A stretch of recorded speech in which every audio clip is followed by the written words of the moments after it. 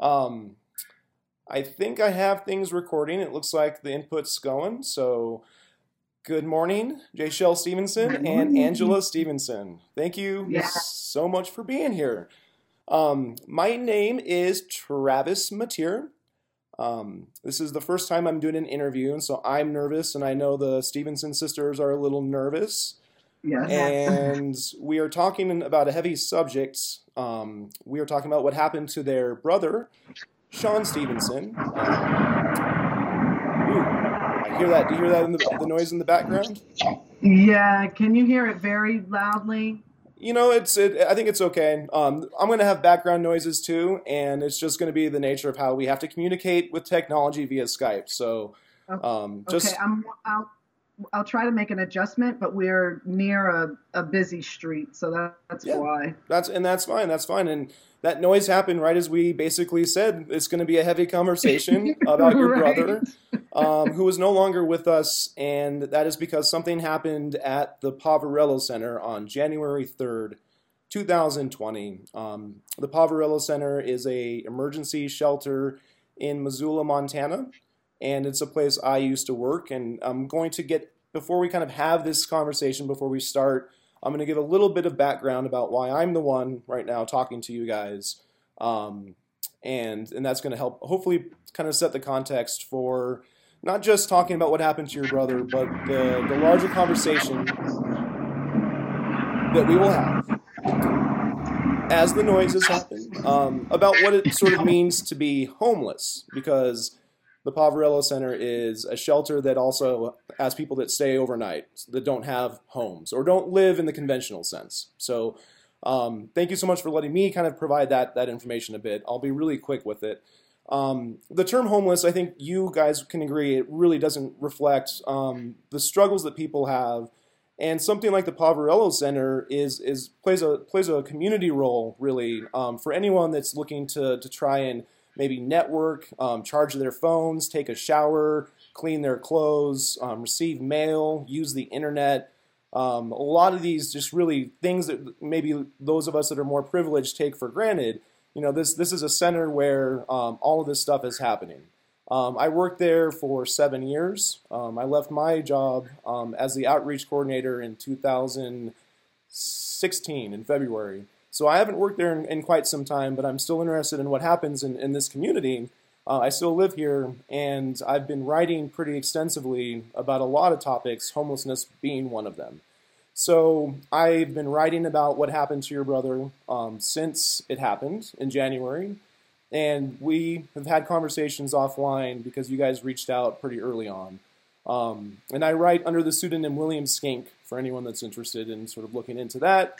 Um, that is kind of where we stand with my role in trying to kind of understand and figure out what happened. So with that said, I think we can go ahead. I'm going to look at the outlines and say I want to stay focused as much as possible. I wanted you guys to talk maybe just a little bit about the pre-incident context is what I wrote, but what maybe Sean was going through in the weeks and months from your guys' perspective in December of 2019.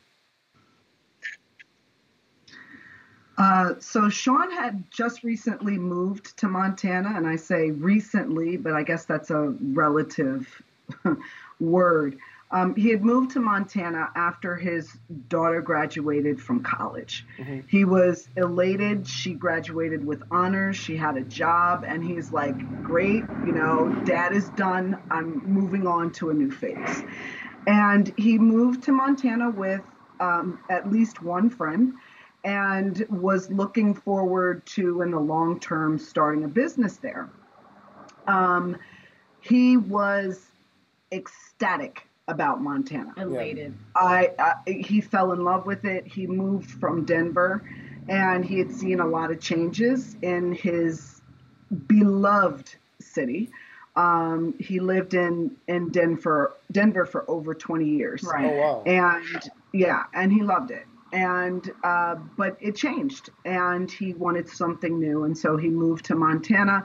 He established residence there. He had a driver's license. He had a job, and he was looking forward to moving into a new apartment. Well, and that's interesting that you say that because, and sorry to interrupt, but in some of the initial reports in the media, Sean was specifically referred to as being out of state, and I know that I sort of zeroed in when I was writing about that because it didn't really make sense to me whether or not he was in state or out of state, what that really had to do with what happened to him. So I just wanted to sort of throw that in there, but continue. Yes. I'm glad you threw that in there. Yeah. And that's actually also how we found you, is through your blog. Yeah. We were able to Google, because we weren't getting any information from anybody else. So we were able to Google Sean and found your blog. Yeah, that's how we found you. Yeah. So it was very helpful to us in the first stages because we could tell that you had boots on the ground and really knew what was happening there. He was in Montana, and like I said, had a job that he was enjoying. I can't say that, I knew it wasn't his end game because he went there to start a business. But he was there and he had established himself. Yes, he was working, and he had an apartment that he was moving into.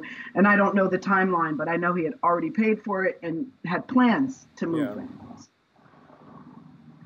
So, that really does, I think, help give a little bit of a better understanding, because the stigma or the image that people have in their minds when they hear that terrible term that does not reflect what people go through, homeless, is some dirty, disheveled guy on the street asking for money, not working, has a disability check or some mental health or addiction issue. And I have had to fight that stigma when I was working at the shelter. And I know how inaccurate that is. And we're speaking now, having a recent tragedy again befall someone, connected to the Poverello Center. And the gentleman that violently lost his life was a very sweet, innocent man. And so from working at the shelter, there are so many different types of folks. There are people with vulnerabilities. There are people that work. I mean, so many people that go through the Poverello Center have jobs. And I know that people working at the shelter always say that, but it is absolutely true. The working poor, the folks that are really just needing to maybe get some food from the food pantry or something to make ends meet at the end of the month. I mean, that really is the reality for so many people. And so Sean was using services to some degree at the Poverello Center. He had stayed overnight, at least probably a couple nights, I think, from your guys' understanding, right? And he was staying there the night of January 3rd. Another thing that I want to sort of mention to provide some context is the current policy at the Poverello Center, as Sean was staying there, was that people could be under the influence of alcohol and or drugs. And so that was official policy. It's sort of a harm reduction, low barrier approach, if you want to use the terms in the nonprofit world. But I think it's important to say that, not because if someone was under the influence, it would justify anything that's alleged to have happened, but the environment at the shelter at the time was one where people could be under the influence. That was okay. And the behavior is what was sort of addressed. If there was bad behavior, that was addressed. And so that is important because I think there's just a lot of questions, and that's going to be part of it. But we don't want to get ahead of ourselves too much. The pre-incident kind of timeline, in our conversations, you had mentioned that Sean had missed a birthday call, and that was unusual. Was that one of the red flags? Were there other things that sort of led you to maybe in hindsight think, was Sean going through something, struggling? Yeah, that was something that kind of came up later. We didn't really think it was necessarily a big deal until later. Yes. And to be clear, actually my kids spoke to him, and your kids must have been there too, but they all spoke maybe about a week before he was attacked at the Poverello Center. So, and it was just kind of, it was the holiday time. So it was holiday cheer. What are the moms doing? We're the moms. Right. What are the moms doing? Send holiday cheer. But, Uncle Cool Dude Uncle Cool would often call and just talk to the kids. Yeah. That was his thing. And so it wasn't the earlier calls that were missed were not so, it's something that we had to take note of in hindsight. Yeah. But we had heard from him, about 6 days before it happened. Right. Okay. So then that was the last contact was 6 days before January 3rd. Yes. Right. Yes. So now I guess we should get into maybe just what the official story is. You mentioned that Sean was attacked at the Poverello Center. And I know we know a lot now. It's been almost a year since the attack happened. But going back, and as family is first starting to find out what happened, what was your initial understanding of what sort of physical altercation happened? We were informed that Sean had been placed in a rear naked chokehold. Okay. After being in an altercation at the Poverello Center. And that's pretty much all that we were told initially. Yes. We were told that he was transferred to St. Patrick's Hospital in Missoula, Okay. From the Poverello Center. And that was kind of the official story. And I say official, I'll qualify that by saying that's what the police told us. But our lack of information from the police and from the hospital sent us on a search, which is again how we came across your name, because we were looking for anything in the news about what happened to Sean. So and that search then, because you're given an initial story that, as you say, a rear naked chokehold, there was some kind of altercation, and ultimately Sean was strangled, lost consciousness, and was transferred to the hospital. Yes. And so that's the general story, and your guys' search then is essentially an attempt to create a more accurate timeline of, okay, when exactly did this attack happen? When was 911 called? Was it staff at the POV or other residents that called 911? Because this was alleged to have happened inside the men's dorm in the basement of the Poverello Center. It's important to note that there are no video cameras in the men's dorm, and so there's no camera footage, allegedly, of what happened. I don't know if people had their cell phones, but there's no official camera footage. And so the questions that started coming up, I would imagine, is how long did it take for emergency services to get to Sean after 911 was called? And then once he's transferred to the hospital, my understanding is he was still conscious to some degree and on life support. And so then there's a whole nother set of questions. So let's maybe focus then, as you guys are looking at the timeline, on the attack and then how long it took for the emergency responders to get to him. Let's start with that. You have all that? Okay. No, I want to make sure that you have all that, because I just want to take a couple steps back. Okay. Because before we could ask any of those questions, our first question was, how do you know that it's our brother? Okay. We didn't have fair identification from the police, from law enforcement, from the hospital, from anywhere that they had listed as a point of reference or a point of contact for us for information. Yes. So who identified the body, and how did you know it was exactly? That's your first question. Okay. That is definitely our first question. And to be quite frank, that still hasn't been answered. Wow. I mean, we know we have his ID and all of those things now, but no one has said we knew it was Sean because of this or that. But what was the reaction? We checked his driver's. Right. What was the response you got when you asked that question, though? I mean, there was this level of certainty, right, that it was him? The response was, there was no doubt in our mind. There was no doubt in our mind. And you're giving air quotes because that is sort of the verbatim response you got. Verbatim.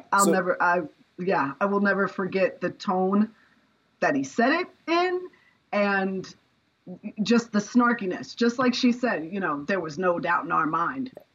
That was how it was relayed to us. And so, if I was a family member, my mind would be speculating immediately. And I'm sure, it's easy to start speculating because what is behind that degree of certainty? But not speculating quite yet.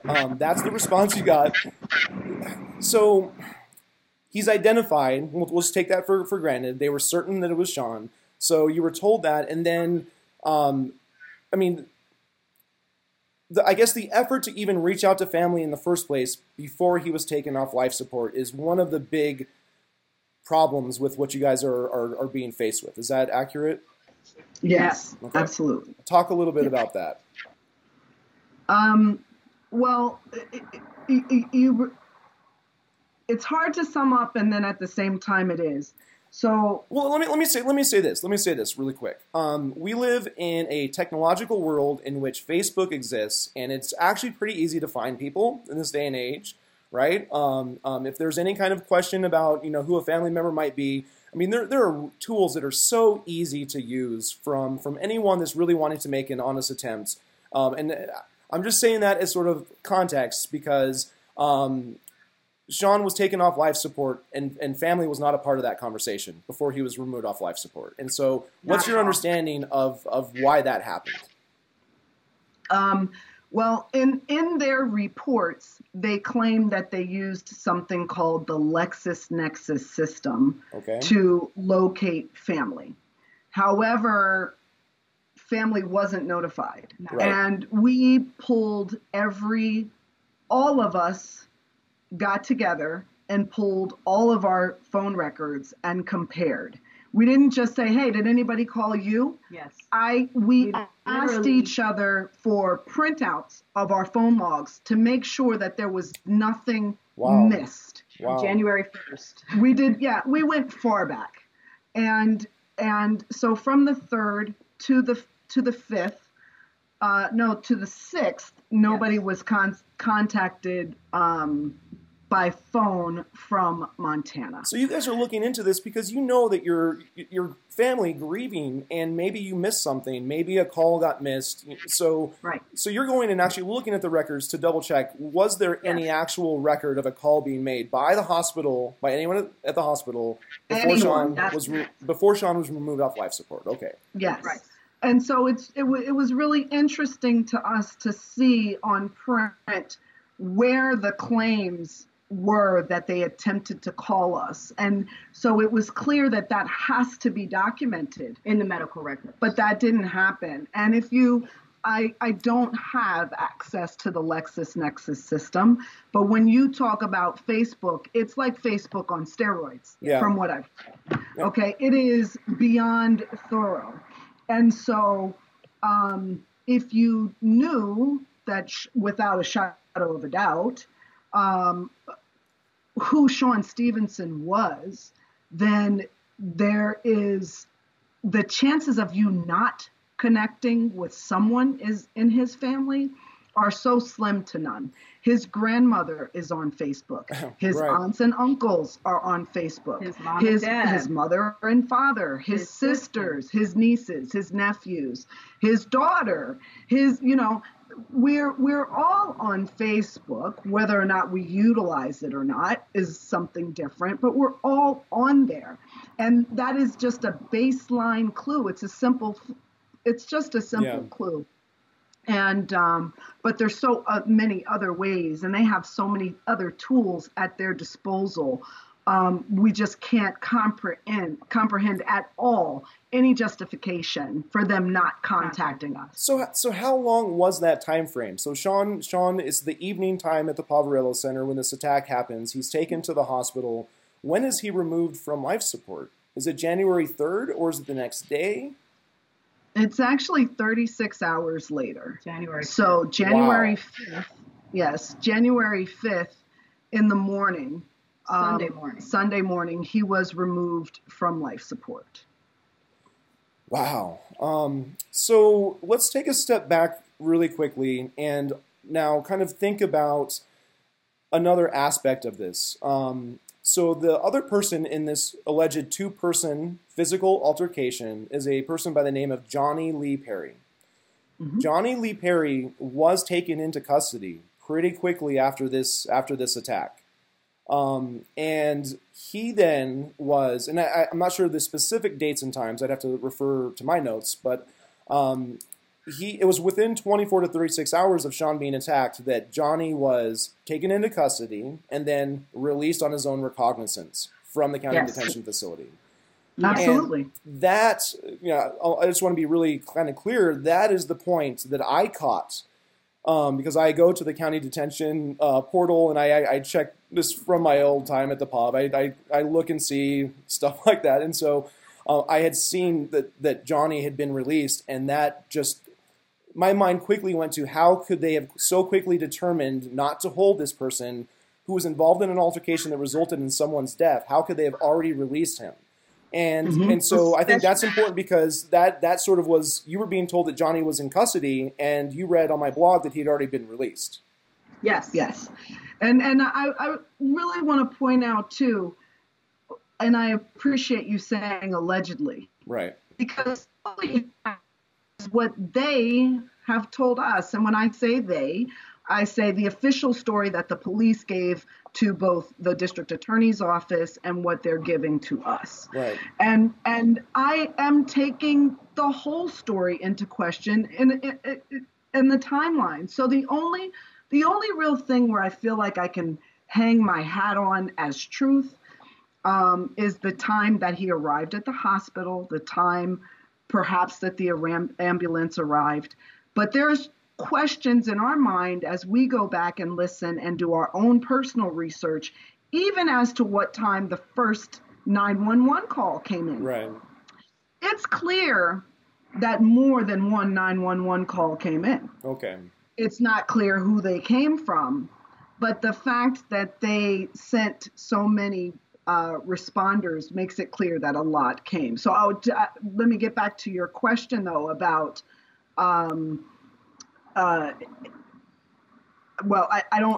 help me, Travis, about your question. Yeah, no, because I think once again we have to kind of take some steps back and go back then, because it's been hard for me to sort of wrap my head around what the response was, because you say there's multiple 911 calls. That usually, for my work at the shelter and working with 911 dispatch, that raises a pretty high level of response need, just having multiple calls coming in. I think that would be one reason why you said there were, over a dozen police and first responders on scene. And so this was a big police response that happened after the 911 calls came in. And it's sort of unclear in terms of, were the police needing to secure the scene first before the EMTs could make their way from outside on the streets to the downstairs men's dorm, where I would assume Sean's unconscious body was. So that's a great point, and it's one of the questions that we pointedly asked the authorities and the first officer on the scene. We asked him specifically. Well, it was supposedly a very cold night in Montana, and we understood from news reports that the shelter was very crowded. Yeah. So immediately our response was, well, maybe this was a really bad fight, and there had to be crowd control, as you said. Yeah. He was very clear. Emphatic. He was emphatic. There was no need for any kind of crowd control. And none. And it was also implied that this happened before check-in time. Okay. So there may or may not have been very many people in the shelter at that time, and they have not given us a specific number of how many people were checked in at that time. We've gotten vague responses about who was supposed to be there, who wasn't supposed to be there, and what kind of check-in process there actually is. But your question, forgive me, I got a little bit sidetracked, but your question was about Perry and how long he actually spent in jail. And you're right, he was arrested, and according to authorities, he was arrested on site, on view, which is a fancy legal term for saying the police had caught him in the act. Yes, they had caught him in the act. They knew it was him, and so one of the charges was that it was aggravated felony assault, amongst some other felony charges related. Negligent homicide. Yes, negligent homicide. Wow. Relating to this so-called altercation. And yes, he was arrested within the hour of Sean being transmitted to the hospital. Okay. So I think he was in police custody within 15 minutes of Sean arriving to the hospital, or definitely within that half hour. And he spent the night in jail, and they released him less than 18 hours later. Okay.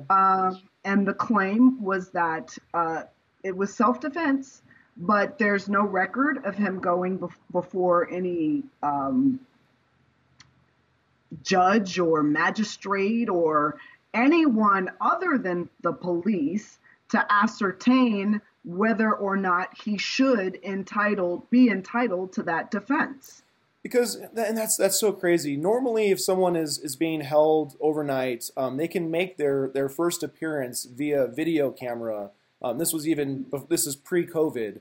And I used to sit in on these in the municipal court and watch as people made their first appearances back when I worked at the shelter, because that would give me a lot more information about incidents that was happening with clients. And so, I think it's fair to say that for both your guys' family and for myself, the release of Johnny Lee Perry so quickly was the big red flag that raised so many questions, because when you think about it, the police would have had to have interviewed all of the witnesses and really determined that everything was in line with a justifiable use of force in self-defense. Otherwise, they're releasing a potentially dangerous person back out into the community. It seems incredibly fast for them to have made that determination, for them to talk to people who might have been under the influence at the time. Those witnesses would need some time to maybe sober up. It would be hard sometimes for police just to find some of those clients. Again, Absolutely. I worked at the shelter, and so I understand some of these dynamics. And it made no sense to me that Johnny would be released, and I know it made no sense to you guys. Not at all. And in fact, based on their official story, the idea that justifiable force or self-defense could be employed doesn't even match their narrative. No. Right. It doesn't even match their narrative. So those forces have to be equal. Yes. There has to be an equal feeling of threat for it to be justified. And that wasn't there. And in their official story, that's not even there. In fact, in their weeks later official story, it was not even Johnny that Sean was in an altercation with. Huh. And so how can someone who he was not, and they have a great legal term, and basically it's something along the lines of, well, if somebody else's life was threatened, then yes, he can be the hero. He can insert himself. And he can insert himself and be, exonerated by the same defense, which doesn't make any sense. Yeah. But again, these are their official stories. Well, and also according to their narrative, there was no punch or any sort of blow landed by Sean. Yes. So if there's an equal and justifiable force, how is that? Right. Sean didn't have a weapon. He didn't have a weapon. And I'm just reiterating what my sister just said. According to their official, even to what the police have said, Sean didn't hit anybody. Yeah. In fact, what they said to us was that he had actually fallen, and I don't want to get too far ahead, but the extent of Sean's force against Perry was to pull his hoodie over his head. Now that's again part of their narrative of what happened. Uh-huh. I'm just regurgitating. We don't have any proof that even that happened. Yeah. So let's take another step back now, because away from what happened, because these are the questions then that are swirling in your guys' minds. There's all of these questions about sort of the nitty-gritty details and the specifics about what's being alleged, but we go from a really fast timeline in terms of what the police are doing with investigating and releasing an alleged killer who they've determined has used justifiable force in self-defense. And now let's talk about the long time frame it took for you to get information, documents, because we're talking about January, February, March. You guys are putting in the official form to get the documents from the county attorney's office. So talk a little bit more about how suddenly the speed is now slow. Switch. Yeah. So I want to start with really January 5th. Okay. Because on January 5th, as soon as our family was notified, and just for a little background, Sean was taken off life support just before 9:45 in the morning on January 5th. Okay. And he was declared deceased at 9:45 in the morning. Okay. And that's Mountain Standard Time. Okay.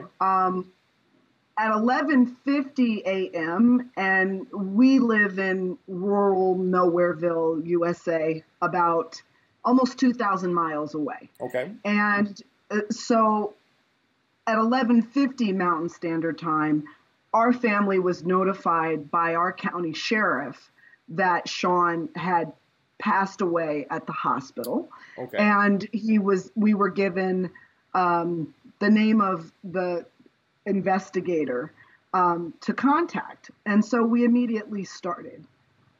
And we started by calling the hospital because it supposedly had just happened. And so when we called the hospital, they totally denied that he was there. Wow. Yes, and it was not just myself calling. My father was calling. My brother was calling. My sister was calling.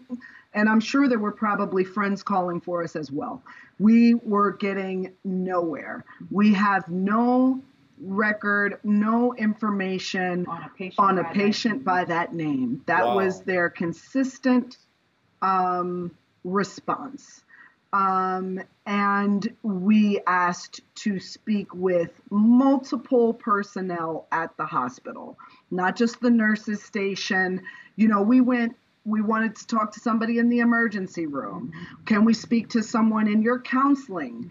Can we speak to your hospital administrator? Who's the head nurse? I mean, we went through it. And that went on from Sunday until Tuesday. Wow. Until Tuesday afternoon, Tuesday evening, when we finally got a return call confirming that Sean had been in the hospital, but that he had been released to the coroner's office and taken to a morgue, a local funeral home there in Missoula. So that is the first when you talk about the timeline. Oh my goodness. I can't even imagine as a family getting that information and having days go by to just get a basic confirmation that your brother had been at the hospital. So so from Sunday till Tuesday, that's incredible. Yes. That's the first time I'm actually hearing that time frame. And so, wow. Okay, continue. Sorry. And actually, we got an email initially from the head sheriff, and he basically listed a roster of about a half a dozen people that we could contact and get answers from. Yes, was that your guys' county sheriff, or was that the Missoula County sheriff? That was Missoula County Sheriff. So that would be, and TJ McDermott is the current sheriff of Missoula County. So, but that was actually Corporal Michael Hatch was the one that sent out this email. Corporal Michael Hatch was the one that emailed. Okay. Yes. Gotcha. And there was about a half a dozen names on there with numbers. And also he included the funeral home and the hospital and everybody that we would possibly need to talk to in order to get some answers. And that's basically what he said. I remember because we had kept calling him because we couldn't get the responses. And he said, I sent you the email. Yes, did you get the email? He tried to be very polite about it, but you could hear his intonation. Yeah. And didn't you get the email? You know, why are you calling me? You know, this just landed on my desk and I gave you all the information that you need to get the answers that you seek. But that's not the response that we got from anyone on that list. And it didn't Right. just land on his desk, because he was actually the same one that went to the hospital when our brother was. Yes, he didn't taken off admit, life when we support. first found out, he didn't admit that he was the one that was there. So this is very, very, very important to note. So Corporal Mike Hatch, and this is a distinction that I want to make for anyone listening.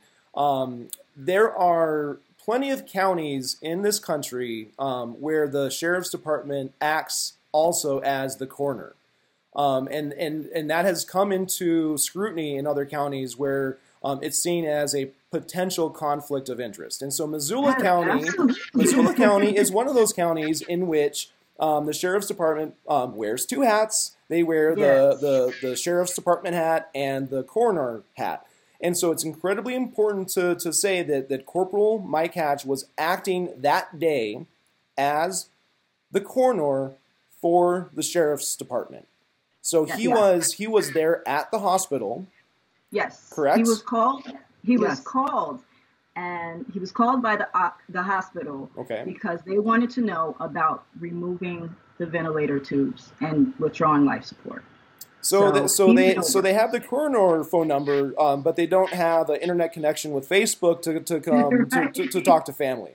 And Right. Yes. I'm trying not to have my tone sort of betray that I just find that shocking. I really do find that shocking. So Corporal Mike Hatch then is in the room, and he's contacted by the hospital, and he does not really disclose that role to you guys initially. No, Not at all. he pretended as though this just landed on his desk that morning. Yes. And he gave us all the numbers of people that we should contact to get answers, and he's not one of them. Like it's And so it's that paperwork. is- Like it's just paperwork. Yeah. Right. Okay. Yes, like it was just, this is my job today, and I'm sorry for your loss, but this is just my job today, know. Okay. And so those are some of the things that make their narrative so unbelievable, because it's something that should be an easy answer. So if you are first point of contact with the family of a loved one who was just deceased, Yeah. you don't, as a human being, feel any kind of obligation to disclose your role in that.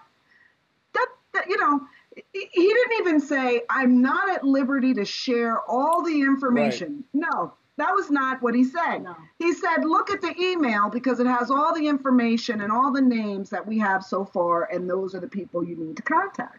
And the fact that this is some of the information that you guys then find out later. So his role is something you find out later. When did you guys submit the document to get all the information? Because I know initially you were told by the county attorney's office you did not submit the document, and then but you guys had the screenshot showing exactly when you had submitted it. Yeah. Correct? Yes. So let me first say, in reference to the timeline, and I'm going to let Angela answer the question about our requests. Uh-huh. So first, and we are really underestimating how many calls and people and departments and agencies that we called for no less than 2 weeks until we kind of got really strongly pushed back. Okay. And just said, hey, look, you're not going to get any answers for at least 13 weeks. Yes. Because it's going to take us 13 weeks back to get the autopsy. Okay. And the toxicology.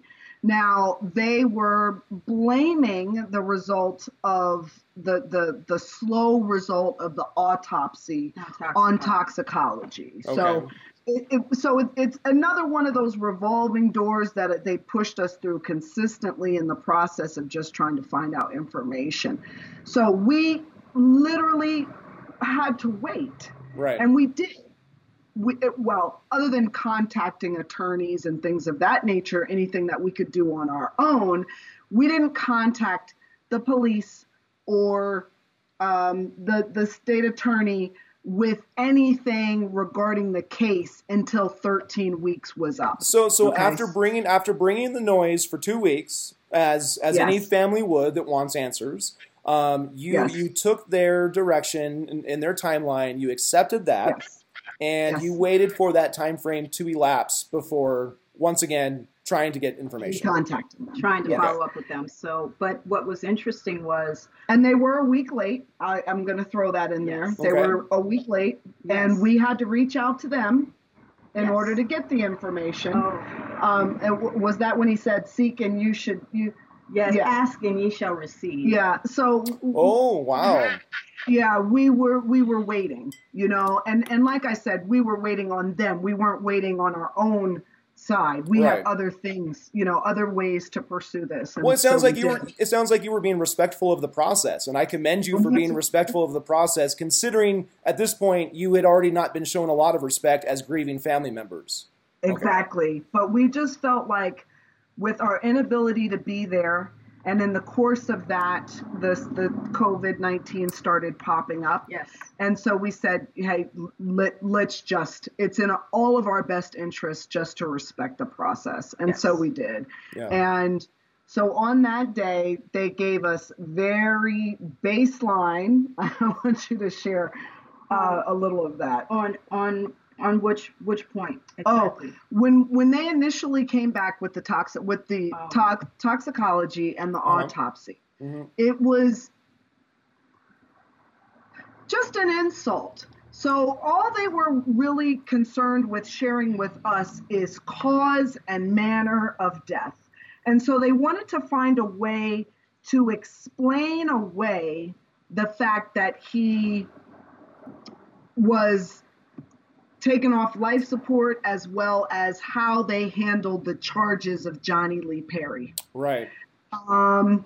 And so that was disturbing. But at the time, they had given us no evidence. So here, 14 weeks out, we're thinking we're actually going to see evidence relating to why Perry is released. Right. Maybe something that confirms a need for self-defense. But that's not what happened. Okay. What we got was baseline, the cause and the manner of death. And then we were pushed back again in terms of actually getting any evidence. So at that point, what they said was, we now have to turn this over to the district attorney's office. And so you'll have to wait for her to review it in order for us to actually provide you with the evidence. But at that point, then the district attorney, they hadn't received it, and because I think was this March or April that this was kind of March. It was March. This was in March. And I had to actually review the notes, some of the writing, because the district or the county attorney's office didn't actually determine that no charges were going to be filed until May. Is that correct? That's wow. That's so for March and April, that they're sitting on this information, and you guys still don't have the evidence in hand. Exactly. No evidence in hand at all. Wow. So even with we were expecting to get autopsy. You would assume that might have pictures or something of that nature. That's not what we received at all. We had to request information ourselves from the hospital. And what we initially got was simply what the death certificate was going to say. Right. So we waited 14 weeks for them to tell us what they were going to put on his death certificate. And we also waited 14 weeks when we learned that at the hospital, they had already did a full gambit of toxicology reporting. Yes. All of that was already done at the hospital. Mm-hmm. Toxicology was done at the hospital. Yes. And so anything that they would have gotten back further, I don't know what else they would have gotten. Yeah. We're still struggling to understand what more they would have gotten. I do know that's not true. There are certain tests and certain tox screens that they don't get within a day or two, but it doesn't take 4 weeks. No, it doesn't take 8 weeks. 8 weeks, I'm sorry. And all of this is just so crazy because, think about this. Johnny Lee Perry is out walking free all this time. And you guys are waiting for more information to try and understand why he's out walking free, why he's, there's no charges. And all this time, they're just kind of sitting on this information. And then you get a little drip but it's not what you guys were expecting. Not at all. When did you get this? We had a conversation with the prosecuting attorney's office as a family.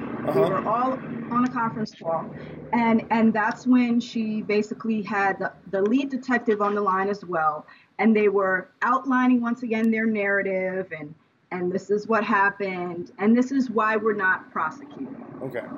And we kept waiting for the why we're not prosecuting, because it seemed like the more they talked, the more they should be prosecuting the case. Yes. But we weren't hearing the why. So we, as a family, were all asking questions to get some clarity and understanding. Maybe we're missing something. Right. So, but our questions were not being answered directly. Right. We kept going around in circles. And then it got to the point where in the phone call, she basically said, well, if you just see all the information that we have, then maybe we can discuss this further if you have any questions after that, because I have this, file in front of me, and if you're able to look at everything in my file, then maybe you can understand where I'm coming from. Right. But it actually came off where she was sincere. She was belittling us and saying that, yes. And who is she? Who is she? Is this Kirsten Paps, the lead county attorney? This was Celine Kopke, the prosecuting attorney. With the prosecuting attorney, okay. Yes. And so, as you guys were trying to get information, she then takes this sort of position that, well, if you were looking at all of the information I'm looking at, the stuff that you guys are trying to get, making it seem like because she's got more info than you do, then you would just sort of naturally be on the same page. Agree.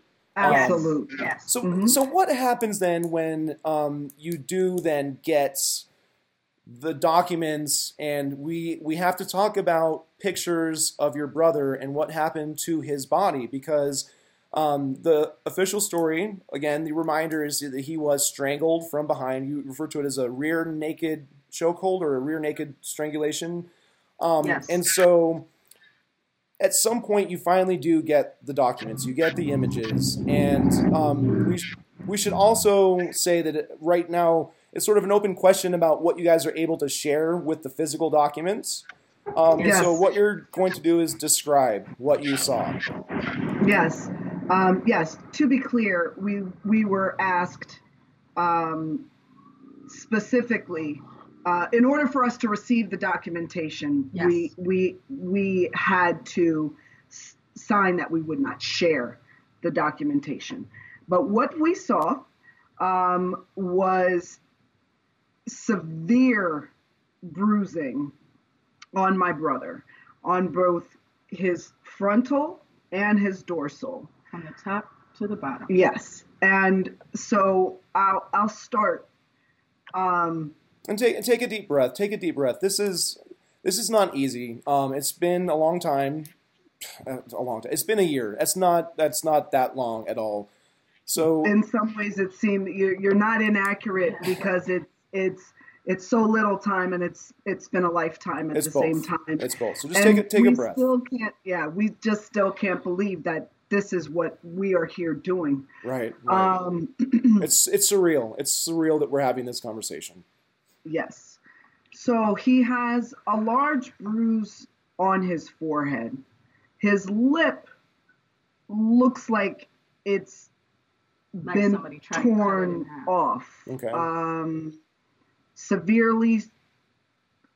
laceration is not the word. Okay. It's swollen, it's bruised, and black. It was clearly bloody. Okay.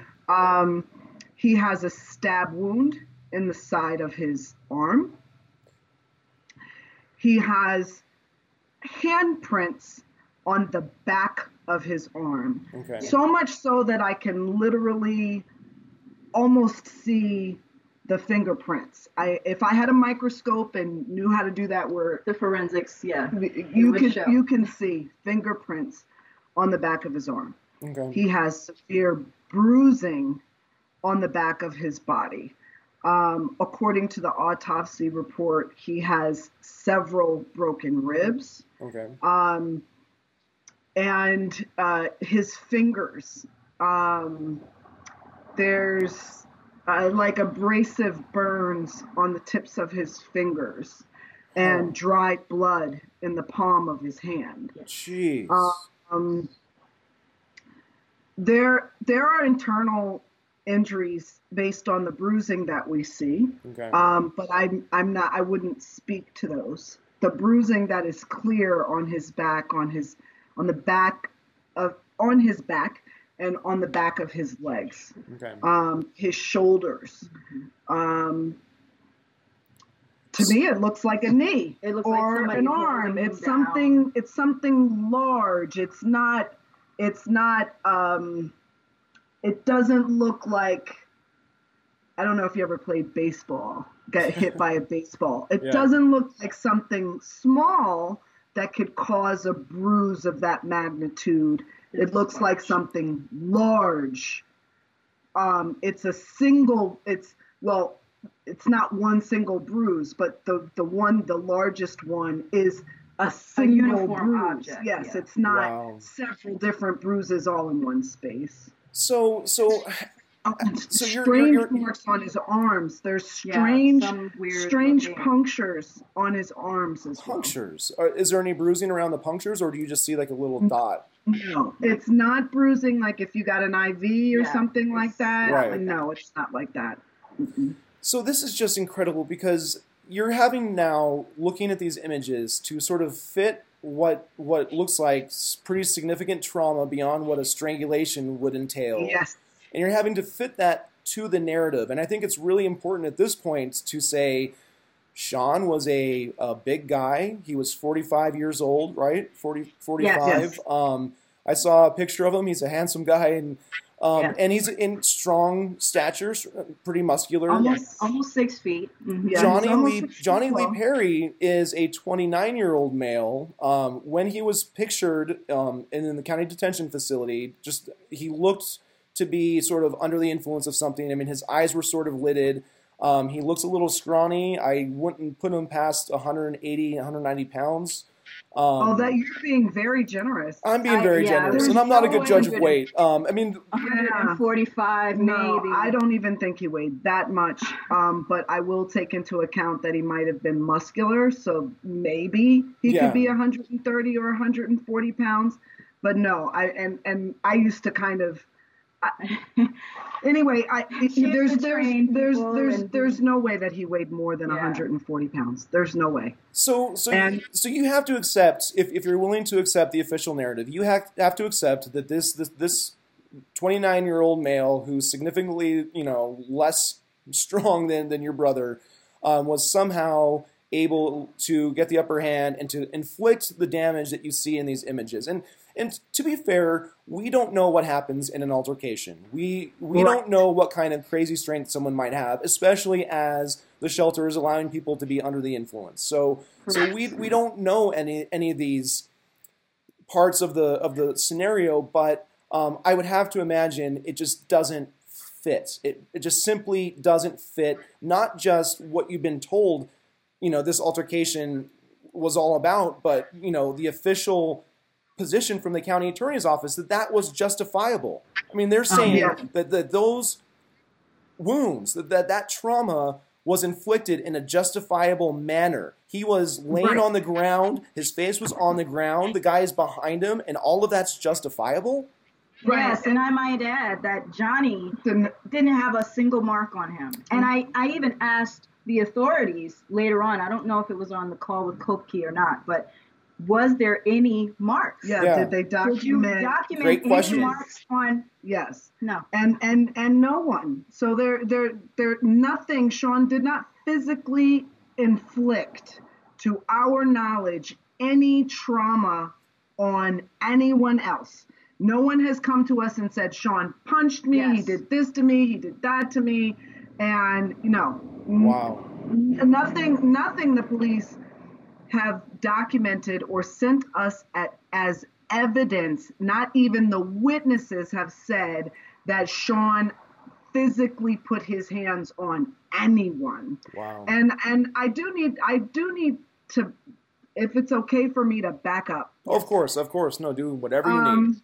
There's a lot of backing up. Yeah, and I'm sure there's points that have been missed, but one of the things that just really struck me as I was describing what his body looked like is the fact that the police actually, according to their timeline, according to the official timeline, police arrived on the scene within 3 minutes of the first call. In addition to that, the ambulance, the EMTs, they arrived within a minute of the police. Okay. So they were right behind the police, according to the timeline. But according to that same timeline, if I give them those benefits, it took the EMTs 8 minutes to get Sean help. Okay. To start working. Yeah, to begin working on him. And so in a situation where you arrive supposedly on time, and we have made ourselves aware of how close the police department is to the Poverello Center. Yes. They're not strangers to the Poverello Center. So we made those questions clear with the police. Is it hard to get to the dorm? Did you have to go through something to get there? What would have impeded you? Yes, what would have impeded you from getting to my brother and getting him life-saving CPR? Right. It took the EMTs 8 minutes from the time they arrived at the Poverello Center to start giving my brother CPR. So, and I'm sorry. Well, I mean, there's so much more, and in the sake of time, I don't want to cut you guys off because I want everyone to know there is so much more. But I think at this point, the next little part on the outline is, I think what comes up when I've had conversations in the community here in Missoula, when I've been talking to people, I've talked to some reporters, I've talked to some other people about this, and one of the things they always say is, has a family talked to a lawyer, right? Because you guys have now described some major questions you still have almost a year later. And the question that I've heard people ask as I'm talking about this, well, they've talked to a lawyer, right? Because it seems like that just is what people think. Well, you talk to a lawyer, if there's something there, a lawyer is going to take this case. And you guys have tried that route, correct? Oh, yeah. Yeah, it's that's been a very interesting. That's been a life-shattering, life-changing journey for me. Because we hold certain things just to be truth in this country. Right. That there's someone there that's going to pursue justice when there is an obvious injustice that's occurred. Right. And so our initial reaction as a family was to call local attorneys. And, of course, quickly we were the across state lines, yes. All of those issues came up. And people might not realize that. I mean, you have to find an attorney in the state where something happened. And so you guys are in another state. You yes. reach out to people in the legal profession, and they quickly say, no, yes. you need to find someone in Montana. Right. Yes, so you try and do that. Yes. And the initial responses were, we had to pursue. We are leaving messages. We're not getting phone calls yes. back. We're calling again and again. And then, we don't handle that kind of thing. Yes. Right. And so those were the initial responses from Montana. And then we were quickly contacted by an attorney on the Northeast coast. He, just to be clear, he hadn't heard of the case, but he was familiar with someone who knew our family. Okay. And so he reached out to my mother and offered his services. Okay. And not only that, offered to find an attorney in Montana. Okay. Because he knew, he initially did think that he would participate in Montana as well. Okay. But he decided to find someone there, obviously, to be a point of reference and run the case, basically. And so after we released the information that we had at the time, to the attorney, which for the most part was just the medical record. Okay. The only thing that we were given Medical access to was the medical record, and we had to pay for some incident and police reports from Right. Montana, Okay. which we did. And so we sent those to the attorney.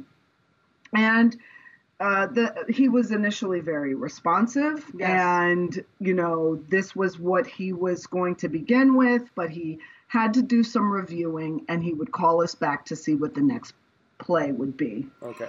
And after about 2 weeks, he called us back, and he said, "I want to take the case, but I can't."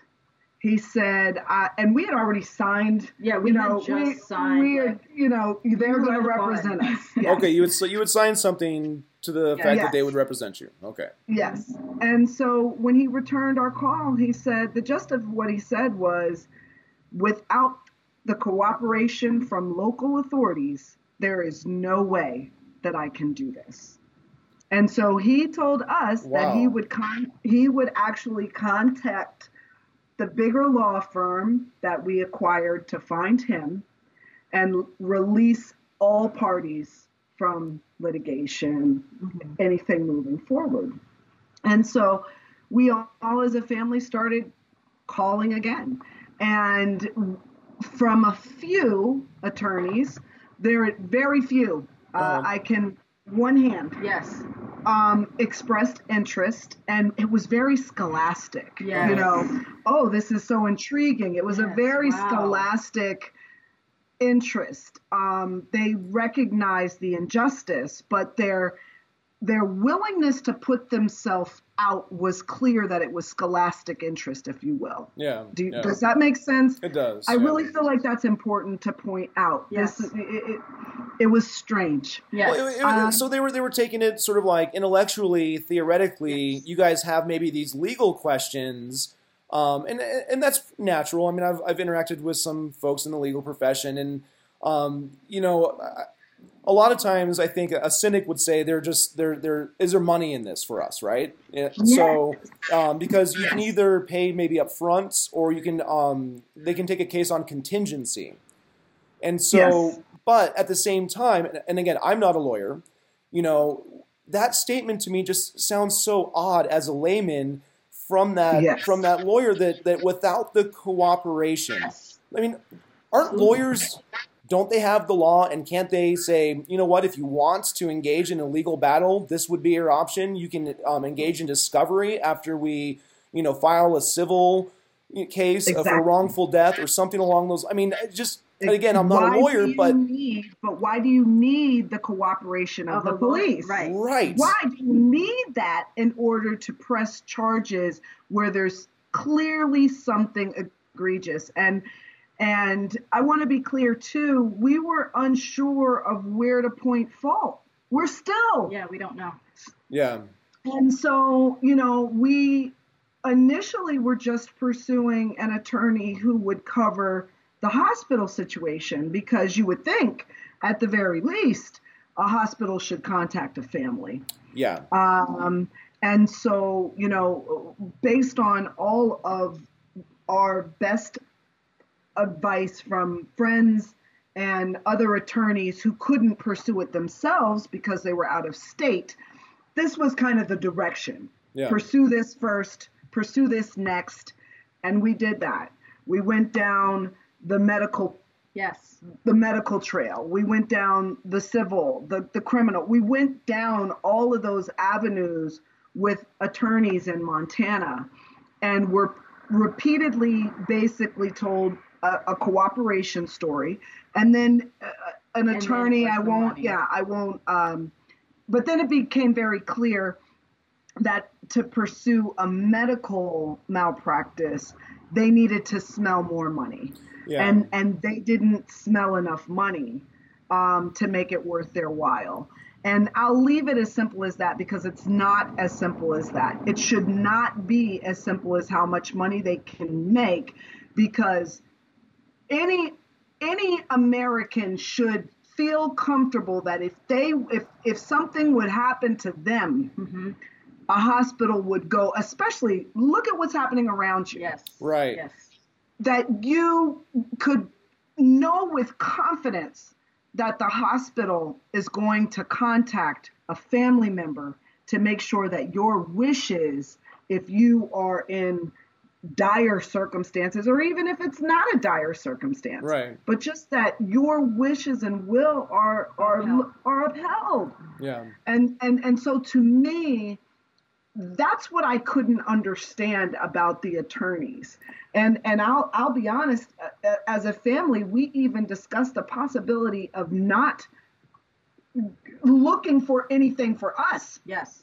Just to get them to pursue the case. Yes. Right. Right. Yes. Well, and so what I think it's really important that, and that's why I sort of, got to the legal part of this, because, we can talk so much more about sort of what happened, the timeline, but I want anyone listening to this to know that you guys have doggedly pursued the legal angle. And Yes. as we are speaking, so this is going to be an audio file. I'm hoping it's going to be put out as sort of like maybe a podcast. And that means people are just listening. They're not seeing me. They're not seeing you guys. And I'm going somewhere with this. I'm going somewhere with this. One of the options that you guys could take is playing sort of getting the media attention, because Sean was a black man. You Yes. guys are a black family. Yes. And that has not been something we have discussed or even brought up until this point. You guys are not bringing it up. I'm the white guy bringing it up. But I mean, do you almost at this point feel like going that route of saying, what more do we need to do to get attention to what happened? Because we as a family have gone all of the routes that we are supposed to go. We had a belief in these institutions and the authorities being upfront and straight with us about what happened. We, almost a year later now, have done all of these things. You've Yes. become researchers. You guys have done so much, and you present the case well. I mean, you're still grieving the loss of your brother, and as you talk to me, I'm sure as you have talked to other people, you have presented the case in a compelling way that any family member would want the same questions you guys are asking to be answered. Any family member would want that. And so, I mean, are you at the point of almost thinking like, is that the way to get attention? No, we have talked about that a lot. And initially our thought process was absolutely not. Right. Even though it was recommended Yes, that like we even play that attorneys. card. Is And Sean that is Sean going to haunt you? Is Sean going to come and haunt you in some way and say, "Listen, sisters, if you pull Right. this crap." Right. No, but it's funny, but it's not, because Yeah. it's so relevant, the timing of things that have happened this year. Yeah. So Absolutely. it was I know that my sister and I specifically had a conversation about throwing it out there just like that. And then like the next day George Floyd got killed. Yes. Oh wow. I mean, so things have happened just that closely. Yes. And that's when I say we're getting there, but it's going to be on a much more thoughtful basis than just we're black and they did this. Yeah. Because it is about what is happening to our people systematically. Right. And if there is any story that shows that it's systematic, this is it. Because look at the treatment that we've gotten from the hospital. Right. Who is protecting the hospital? Yes. And you have to ask yourself why. And you have to have an understanding that the lawyers, even if they wanted to, their hands are tied. Yeah. Because he doesn't represent enough of a corporation for them to stick his neck out. Why? Because of his color and his perceived Yeah. socioeconomic status. Right. And so, yes, that is systematic. Yeah. It's not, it's so much bigger than just seeing a black guy in the street Yes. and thinking it was going to do something bad. Right. What we're seeing happening is a result of a system that is in place that is going to end up failing everyone Yes. if you do not have enough money for it to be worth someone's while to pursue your protection. period. And that's why I think, and I'm sorry I had to sort of bring that up, but you guys have been so gracious, I think, in just being aware of the larger socio-economic factors, the racial factors that play in, especially in a town like Missoula, because Missoula, for anyone that's not aware, we're like 92% Caucasian community. We're very white. This is about 80,000 people live in the urban center, about 100,000 people in the county, so it's relatively small. And I never saw this personally as a racial thing. I mean, there are vulnerable people at the shelter that are being harmed right now. This has been part of our conversation. After Sean lost his life, there was a person with developmental disabilities that was sexually assaulted in the bathroom. And then Lee Nelson, I mean, he was a 65-year-old man, white man, and he was brutally beaten after spending the night at the shelter by another resident who took advantage of him the next day. And so it is a systematic thing. And the shelter, you guys still have so many questions, and I think it's really important to indicate you don't even know where to go with it, because the hospital is a big institution. The county attorney is the seat of power about whether someone is prosecuted or not. The shelter is sort of this cauldron of trying to do the right thing to help people, but might, through their good intentions, be also contributing to an environment in which people are not safe. And we have evidence because Sean is not with us and other people are not with us. And I mean, it's also important to point, I think, that there were 2 women assaulted the night that Sean was attacked because they left the shelter because of what happened. They left the shelter because they felt less safe because of what happened to Sean. And that was an alleged incident, but that man stayed under arrest for longer than Johnny Lee Perry. Yes. Wow. I also want to point out that Johnny Lee Perry is a so-called person of color. Right. And I think I don't know why that's significant yet. Well, I could mention a couple of reasons. One that I would probably get jarred for is just the fact that he got out of jail the next day. Right. But also we were very careful to hear, we wanted the full evidence. We wanted to ponder everything the way they said. And we don't get body cameras. We don't get any of that. We get pictures of the courtyard. And it's just ridiculous what they sent us to try to claim that they did an investigation or, that they really presented us with something that would show us why, Perry used justifiable force. And again, it's their official alleged story that Perry did this. That's their story. I don't know if he did or he didn't. This is the story that they've provided us with. Yeah. But it's very interesting as well that my sister made it clear and asked a question to Kirsten Papps. Uh-huh. Is it your protocol for your officers to wear body cameras? Uh-huh. And she said, yes. And then she backpedaled and said, well, if they're working. Yeah, that was her backpedal. If they're working. That was her backpedal. However, on the information that we received back from Montana that we signed to get discovery of, they clearly notate that this officer had a body camera on, that officer had a body camera on, this one. But we don't have any body camera footage showing that they showed up to serve and protect. Wow. Yeah. Nothing. So if this is, we're just responding. Yeah. Why aren't there cameras on? Why isn't one officer's camera on? If they're just responding, they're just taking care. There's, like my sister said, serving and protecting.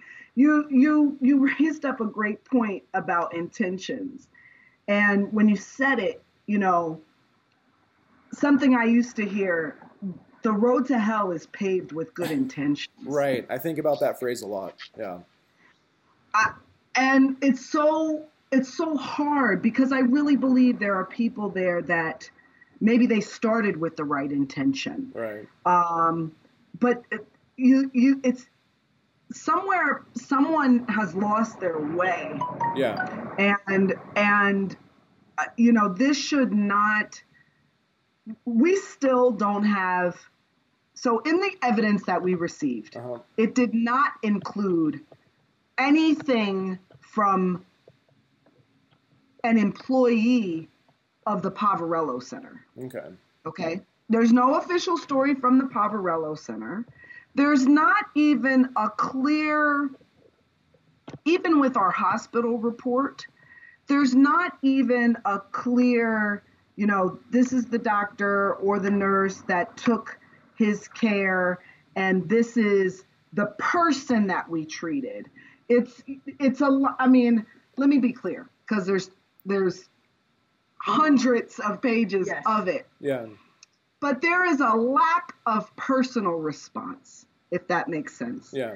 And we still don't have anything from a doctor that, really outlines for us certain levels of consciousness and why they did not contact the family. So, when you say a doctor, you're referring to like an attending doctor on the floor where Sean was at the hospital. Mm-hmm. So there's not a clear indication that a doctor oversaw the care, oversaw the removal of Sean from life support. I mean, there's no doctor. Let me be clear. Yeah. It is unclear, completely unclear, who made the call to take him off life support and why. There are names on pages in the hospital report, but it is not clear who is taking responsibility. Does that make sense? Yes, no, that makes sense. Yes, this guy's name is here. This person's name is here. Oh, this person administered medication or checked his pulse, but who made this decision? And not only is that not reflected in the hospital report, we still haven't received a return call. Yes. Wow. Yes. From the hospital. I was his doctor. Now that this is no longer an ongoing investigation, I would like to share. Yes. We understand if it is just as they say it happened, those are difficult conversations to have. Yeah. But as his family members, we deserve that. We deserve that. And that is their responsibility. Absolutely. But that is not what our experience has been. You guys are in such a difficult position because basically you don't believe the official story. You have documents that raise very substantial questions about that official story. You're limited in what you can share with those documents because of what you've signed. No lawyer in Montana so far has been willing to take the case. So exactly. Are you supposed to just ignore that your brother was killed in Missoula, Montana in a homeless shelter, taken to a hospital, removed from life support without family being contacted, and you're just supposed to be okay with it and go about live your life? Yes. In fact, an official from the NAACP, because we did go there. Right. I mean, we have to go there. Right. Their official representative just told us point blank, if the police were involved, just forget about it.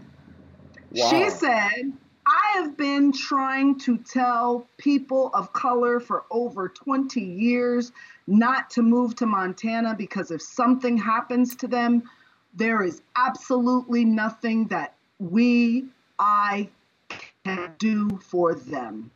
And she specified Montana. She specified Montana. Yes. She specified three states, actually, but she was more emphatic about Montana than the other two states. And what she said was, the only place worse than going to this state or that state is Montana for a person of color. Yes. Wow.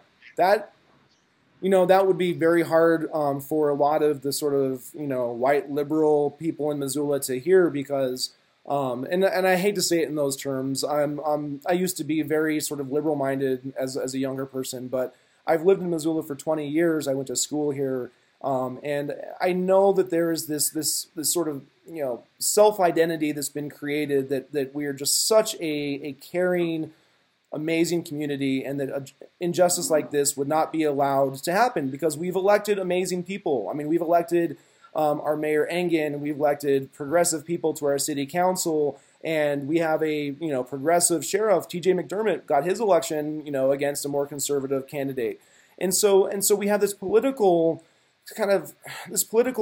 cloud hanging over this town that this tragedy then sort of deflates this. Maybe that's not a good analogy, but it's hard. I think it's going to be hard for people in this community to hear what you guys have been experiencing for the past year after Sean was killed. Let me drop another bomb. Okay. It's not just liberal whites that find that hard to hear.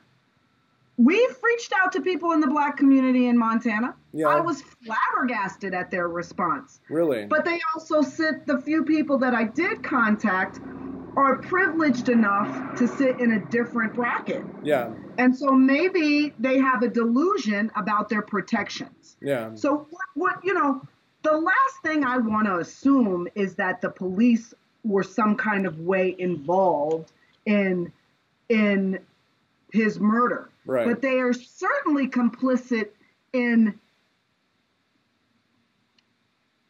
not pursuing justice. So yes, Right. exactly. You Right. understand? And to be quite frank, he was attacked on the 3rd, according to their story and what we have seen from the EMT record, which in my mind, it may be naive with all of the lies that I know that people have told us, but in my mind, I felt like I could put the most confidence in those black and white, black and white dots, what we got from the EMTs, because I felt like there are enough removed, and because I know enough emergency responders to know how serious they take what they do. Yeah. And so that is why it blared at me and glared at me so loudly, this timestamp. It doesn't make sense. But back to my point, the last thing, we were not rushing to, the police are involved. Yeah. That is not what we were rushing to. But as this thing has unfolded and unraveled itself, I have no choice but to ask myself, how can they not be involved? And it's another important thing, and we'll probably be wrapping this up in a little bit, but another thing that I really want to mention is around the same time, there was another incident, because if we're starting to kind of think bigger and see patterns of behavior, there was another incident in January of 2020 where 2 young people in a drug deal went into a bathroom. Ben Musso was the victim in this altercation where he was stabbed 4 times and he died. The guy who stabbed him, Josh Pagnow, is not being charged for the killing of Ben Musso by the county attorney's office in a very similar sort of situation in which they are saying that was justifiable use of force. The county attorneys decided not to prosecute Josh Pagnow. They took that case to the state, and from my understanding, even though it hasn't been reported in the media, the state backed up the county attorney's office in saying that was an okay determination. And so, as it stands in Missoula, you can now strangle someone to death and you can stab them to death, and you're not going to face prosecution by the county attorney's office because that is justifiable violence in self-defense.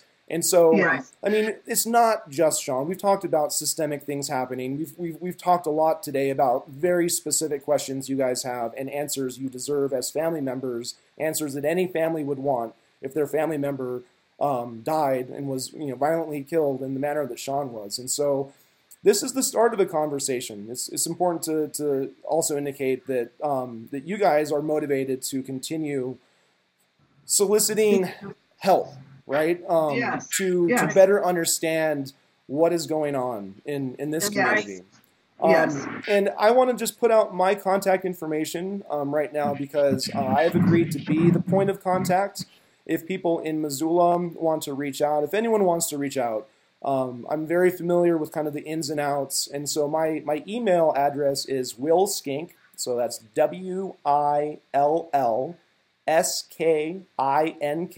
So willskink, like the lizard, at yahoo.com. And so that's an email that I can be contacted at.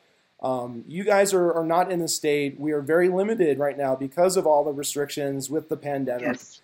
I know you guys probably wanted to be here in Missoula to see physically Yes, where yes, your brother absolutely. was, you know, Yes. where he was living. I mean, he was living in our Yes. community. He was working in our community, and he died in our Yes. community. And Yeah. at some point, we're all going to get a chance to meet in person, because I cannot let go of what happened. And I also want to indicate that someone I believe to be Johnny Lee Perry tried to contact me through the blog. So someone making a comment with an email that indicated it was Johnny Lee Perry tried to sort of defend his quote-unquote brother, and that's part of the information that that is out there that I haven't really shared yet. I'm sharing that now because I think it's important to sort of also acknowledge that I have a role in this that is a bit personal as well, because I worked at the shelter. I have a huge heart for the work that people are trying to do. And I have the same questions you guys have. I don't understand how this happened, and I don't understand the reaction from people in positions of authority.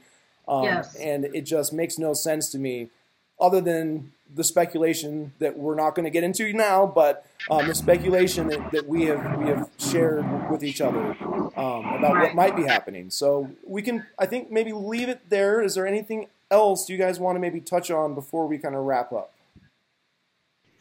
No, not on the Skype platform. Yeah. I want to say that I do respect the work that law enforcement has to do, the work that Right. shelter workers have to do, even the hospital. Right. But from all three of these entities, we don't have any level of accountability Right. as to their negligence in connection with our brother's murder. And that to me is inconceivable. Yeah. Yeah. It's not okay. So this will continue, and then I think if you guys would like to, give me a ring-a-ling. Yep. This has been a very, very difficult conversation, but I thank you for being willing to share this story, because if anything positive can come from this, if any better understanding of what we can do to keep people safe when they are trying to come to a new community and make a new life for themselves. We say a lot in terms of how we want to help people, especially in a community like this, and I've been a part of saying that. But to actually do it, you have to face some hard things. And I think with the recent tragedies that have been happening and what you guys have gone through in the past year, we need to face up to something. And it's not going to be easy, but it's worth it so that more people don't experience what you guys have experienced. So Exactly. So thank you. And Thank you. and we will keep this going. All right. Yes, sir. Thank you for your time. Bye, guys. Bye.